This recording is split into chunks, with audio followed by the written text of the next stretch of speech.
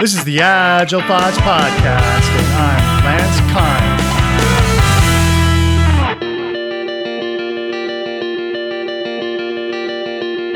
Kine. I'm Steve Peacock. I'm a deep thinker. I've been involved in the Agile community for many years in different countries, and I run a company called Dragon's Arm, which is a coaching and training company here in New Zealand. This is a continuing episode of a series about Agile Coach to Chief Agility Officer with Steve Peacock.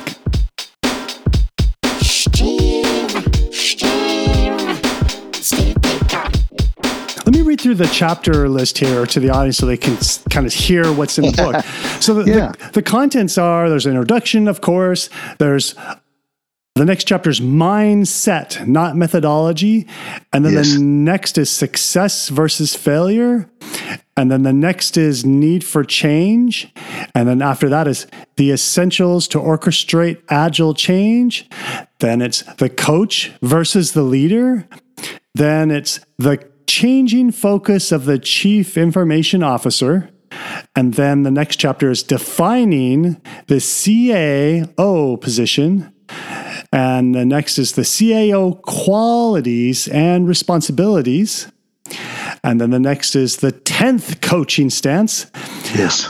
And then there's some case studies for a large enterprise, government department, and a single team, and some final words. Yeah. So I'm trying to take you on a journey here through that. What's there? One thing I will say is that I use the word methodology in here. Now, I know some coaches and scrum masters would, in fact, I've been really in the focus from one or two places there on using the word methodology. I use the word methodology in this, even though it's different to framework, because the Agile Manifesto describes Scrum, Kanban, a few of these others as methodologies. So I'm using that sort of focus on it. Yes, they are all, you may want to separate those two words, but they actually essentially mean similar things. I walk you through all these different areas. The 10th coaching stance is, of course, somebody who's got the authority to make a change or to ask people to do something. And so there should be an authority within that coaching stance. I don't know if you've ever seen you probably have the 9 coaching stances. No, I haven't. What does that come from, by the way, the 9 coaching stances? Well, it originally came from a organizational coach, not an agile coach, an organization coach way of doing things many, many years back. And it was picked up as a good way of looking at coaching stances. It has things like visionary or coach or partner or facilitator or teacher or mentor or reflective observer or advisor or hands-on expert. Those are the 9 stances. Now, I'm suggesting a leader is another stance. And a leader that says, this is what needs to be done, work out how. There's a difference here. And I feel it's a missing stance, if you like. Yeah. Cool. All right.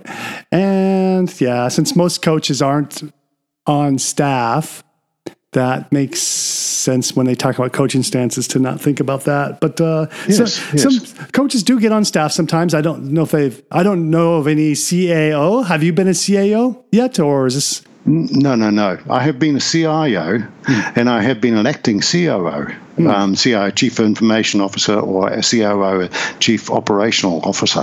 But I haven't been a CAO yet. It's in fact, I don't know of anybody who's actually used that prior to my creating the book.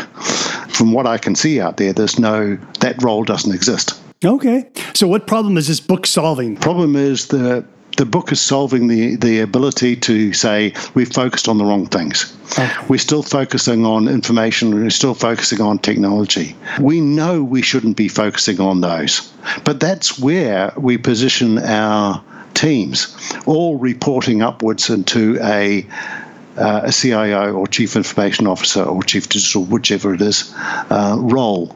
Whereas we should be putting those out to the side and focusing on a people-focused role, the Chief Agility Officer. So what reader are you writing this for? Well, I was writing it for the organization, the executives.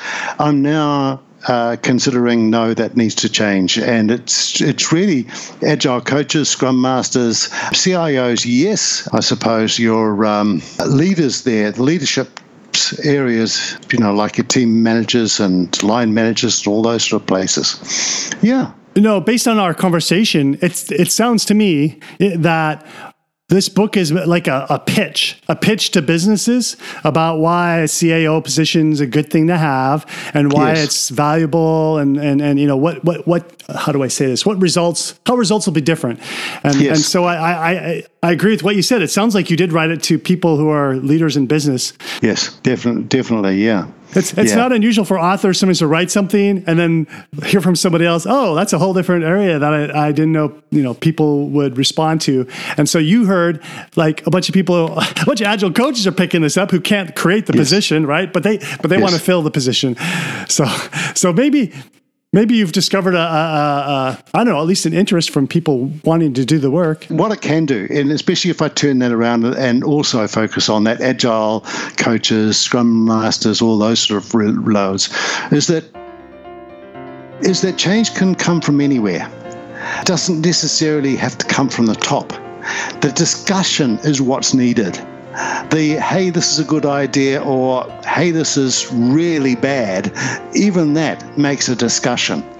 And that discussion, whatever it is, can come out to a role that's more suitable for the company that the reader works with. I'm Steve Peacock. I'm a deep thinker. I've been involved in the Agile community for many years in different countries, and I run a company called Dragon's Arm, which is a coaching and training company here in New Zealand. I've been everywhere from, Scrum Master or software developer, even in business analysis, etc., right up to Chief Information Officer and even acting Chief Operations Officer of medium-sized international companies. But what I'd really like to do is I'd like you to take a look at the arguments that have been put forward. Have a think about it. Contact me on LinkedIn. Let's have a discussion. I'd love to come and talk to you. I'd love to come and present. I'm well versed in presenting talks if need be. Pick up the book. The book is called Agile Coach to Chief Agility Officer. Pick up the book on Amazon and have a read. Come back to me and say, hey, this is really bad. I don't think this works at all. Or come back to me with some ideas. You will find links to Steve on LinkedIn and his book all in the show notes.